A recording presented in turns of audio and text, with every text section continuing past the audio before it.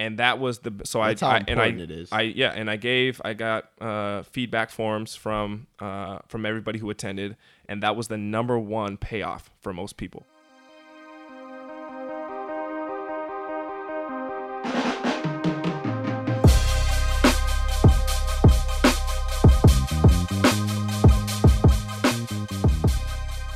What up, guys? It's Cody Boom Boom with my man Theo, the Booty Doctor Bowie.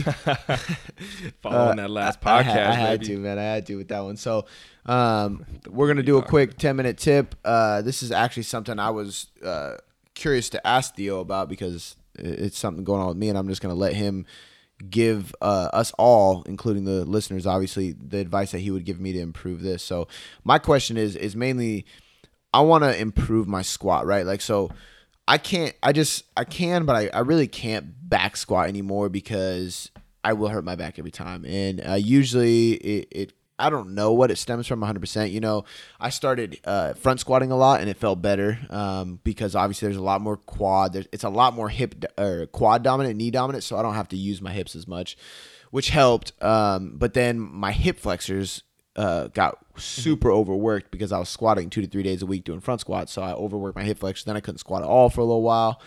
So I'm trying all these different things. Hip mobility is definitely helping, and I'm still only front squatting. But like, what do you think I should do, whether it is direct hip mobility or anything else, or a combination of things to be able to back squat pain-free again? And I guess this can, for the listeners out there, whether it's a lunge that bothers you, a deadlift that bothers you, or a squat that bothers you, it's probably going to help you regardless of what you give me. But for me, it's that back squat. So because I've watched you train, I really don't have to assess you, number one. So I'll get into the specifics of you, but I also want to let people know that I would have to, what I'm about to tell you isn't necessarily what they should do. But what I will say is that it is a combination of things, right? So obviously we're going to address the hips, but that's not going to be the overall fix for you. Right. There's a few things going on. So hip mobility, and when we address, or how I go about improving hip mobility, is thinking about how the hips work, right? So the hip joint, right, it moves 360 degrees, right. Correct? Ball Moves in a socket, circle, yeah. Right? Ball in the socket. So that's how we're going to address hip mobility. So it's not just doing, I think that a lot of people just get carried away with doing just glute bridges and like anterior core work in order to improve the squat, which could improve it. But I want to address the squat, or I want to address the hips in the anatomy of the hip. Like all planes of motion. All planes of motion, right? So I'm going to start there, even though you're in a fixated pattern, right? Or if you're just sticking to the squat pattern, that's fine. So I'm going to address all planes of movement when it comes to the hip. Also with you, I notice hip extension is a limiting factor for you. So you tend to not lock out once you get into the squat, which some people will coach. They say that when you start off in the squat, to have kind of those soft knees, because when you fully extend before you even start, that there's compensation, and now your rib cage starts to flare. Yeah, and right? I think that's a big issue for me too. Exactly. So now your core isn't where it needs to be, right? So you're compromising tension in the core. So you lose that compression of the rib cage, which again is gonna flare up your lower back as soon as you start to load it up pretty heavy and get into full range of motion. And the easy thing there, guys, like, since you can't see us, rib cage down, like, imagine you're pulling the top of your rib cage down to your waist. Like, I always think of it like a slinky, right? Just, it's kind of like flexing your abs in a way, but you can't just think of that. Right. Because even if you do, I'll say, core tight, right? Sometimes, and different cues work for different people, and they still don't get it, right? So to almost think about crunching a can, right, or just compress the rib cage, I think that most people can kind of understand what I mean by that. But again, so hips. Now we're on to the core, right? So hold on one sec. Do you think that you can do too much hip mobility? So one thing I noticed when I started doing a lot of shin boxes and things that had a lot of, there were certain planes of motion, I guess you could say, that were really uncomfortable, that actually at the time made my hip flexors even more tight. And I think much at of the a good thing. and I think at the beginning it caused, because I was doing that and squatting. I think that it just overworked my hip flexors, and then I had to back off of the squats a little bit, and I started doing more deadlifts and a little bit of squats still, and it eased up, and I got better at the shin box. So again, it also depends on what you're doing, what kind of drills you're doing. So if you're just doing shin boxes, or if you're just in that pattern of hip flexion, right? I think that that's a big part for most people. Once they get into that transitional period of the shin box, hip flexion it's a problem for most people, right? A lot of people have tight hip flexors and aren't really doing the hip extension exercises that they should. So a lot of the times, even, and I'm shooting a video on this that's going to be posted on my Facebook page, Mobile Muscle, because you saw me training yesterday as I was doing my trap bar deadlifts, and I've never been able to really get into full extension of the hips like I did the other day. And the reason was, and you saw me doing the half kneeling hip flexor stretch, where I was really firing off that glute on that knee that was down, and in between sets. And instead of doing it for seconds, which a lot of people say, 15, 20 seconds per side, I'll do it for breaths, right? So I'll control my breathing, and get into that diaphragmatic breathing that we coach every single day, which is going to allow my hip flexors to relax and get myself into extension, which is going to transfer over to that lift, right? So I got two things to point out from what you just said. The first thing being, he had me film him deadlift to see his hip extension. And the reason I want to point that out is because just a little bit ago, you said watching me squat, I'm not getting into full hip extension. For everybody out there, I was assuming that I was in full hip extension the whole time. So the point is he had me film him because you can't always tell, right? You see this a lot with overhead pressing. People press, and I'm like, lock out your elbow, and they're like, oh, I am, and it's like, no, you're not even close, like I am, right? Stupid. Your pecs, your pecs, your lats, everything is so tight that you're not fully extending, right? So for me, I thought I was fully extending every time, and so a lot of people probably assume they are getting that extension and they're not. So that's something you might want to have an outside eye help you with and look at. And then number two is the breathing, right? So like you said, you breathe through it to get your hip flexors to relax. Now, is that pretty much, if we look at the nervous system, right? Some people are sympathetic all the time and they're tense and they're stressed and they're tight all the time. Is it kind of going back to that theory? Whereas like if you're going through hip mobility drills, hip flexor drills, and you're not calming down and letting the muscle like relax and release, then it's pointless. Correct. So if let's say you're holding your breath and you're doing mobility drills or a stretch, right?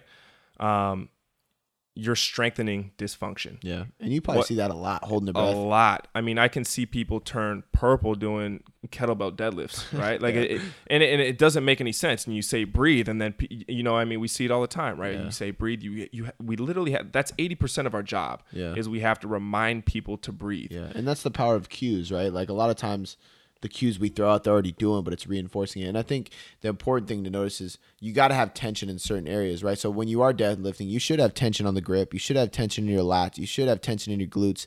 But if you're holding your breath and you have and you're not worrying, you have that tension in the wrong area, then you're asking for disaster. So there's a threat hierarchy, and we were talking about this before. And respiratory is the number one threat to humans. So if you have a dysfunctional breathing pattern, if you've heard of chest breathers or mouth breathers, which, I don't mean it as a derogatory term, but, people who are breathing through or with their chest and they get no 3D expansion, lateral expansion of the rib cage, the abdominal wall. Yep, exactly. So floor. if that is non-existent, that's a huge problem. So actually, with your squat, I would start there with the breathing. But with you, probably not, because you do a good job of breathing.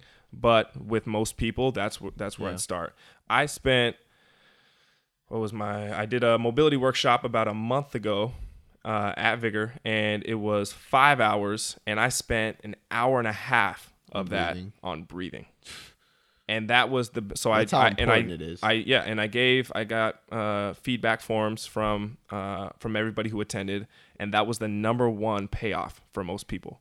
So we went through we went through a ton of mobility drills and addressed the entire body. And the number one thing that popped up on every form was what they got most out of that workshop was the breathing drills. We should have probably, like, we did a recent podcast on most overrated things or something like that. We probably should have, or underrated. We should have put that in there because, and when he said like my breathing is pretty good, I've been working on it for a long time. You know, we did like PRI stuff way back, and I've been working on that ever since. And when you learn how to breathe properly through a lift, I think it's a game changer. Exactly. So that's huge. Okay, so hip mobility, all planes, extension, flexion, all that, and then breathing's number 2. Especially for the back squat, even the front squat, because of how you have to hold the weight or hold the load. Thoracic mobility. Yeah. So I think that is one thing that is not addressed for most people, and most people probably don't even know what I'm saying when I say thoracic mobility, which is your mid back, which again moves in flexion, extension, and rotation, right? So there's a couple of different drills, and I'd have to assess each individual to say what they need. But if flexion or extension is a limiting factor for you in your thoracic mobility, how do you think that's going to affect your squat when you load up 225 pounds on your back or whatever? So an easy way to look at this, guys, is take a broomstick or a dowel, hold it over your head, try to lock it out over your ears, and do a deep squat while maintaining that. If you can't hold your arms over your head, you probably need to work on thoracic mobility. Now, I cannot hold my arms directly over my head still, and I still have pretty good thoracic mobility. So being completely vertical if you can't do that, doesn't mean that you have shitty thoracic mobility, but it does mean that you could probably improve on that. And another good way too is, if you can't do a front squat, like try doing not a legit front squat where you're using your fingers, but cross your arms, your elbows, and just hold the front squat on your shoulders. If you can't hold on to that bar with a little bit of added weight, you probably do not have good thoracic mobility.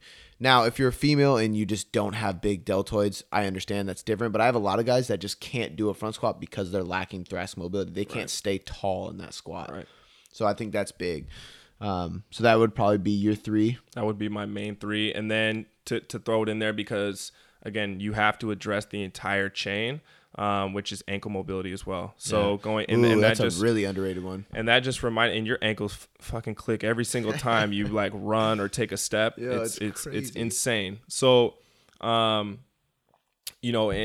I just got reminded of that because of you were talking about the drill that you were doing with the dowel and doing the overhead squat. Yeah, if you get on your toes. So if you elevate it with a couple of 5-pound plates or something like that, and put your heels up, and push your heels into the plates as you squat, people tend to get a deeper squat if they perform it that way. Right? Simply because it takes the need of having a lot of ankle mobility. Correct. So the only thing I would say there is you're almost and weightlifting shoes are fine, but we got to remember that they were made for weightlifters in competition. So they might be aiding or performing or trying to build dysfunction in a way because they're not using true ankle mobility, but at the same time, they're going for a medal, right? So rather than using weightlifting shoes or plates as a crutch, use it at the beginning to learn how to squat properly, and then start working on the first 3 that he said, to be able to eventually remove that plate or those weightlifting shoes. Would you agree? Yeah, for sure. That's like the biggest thing.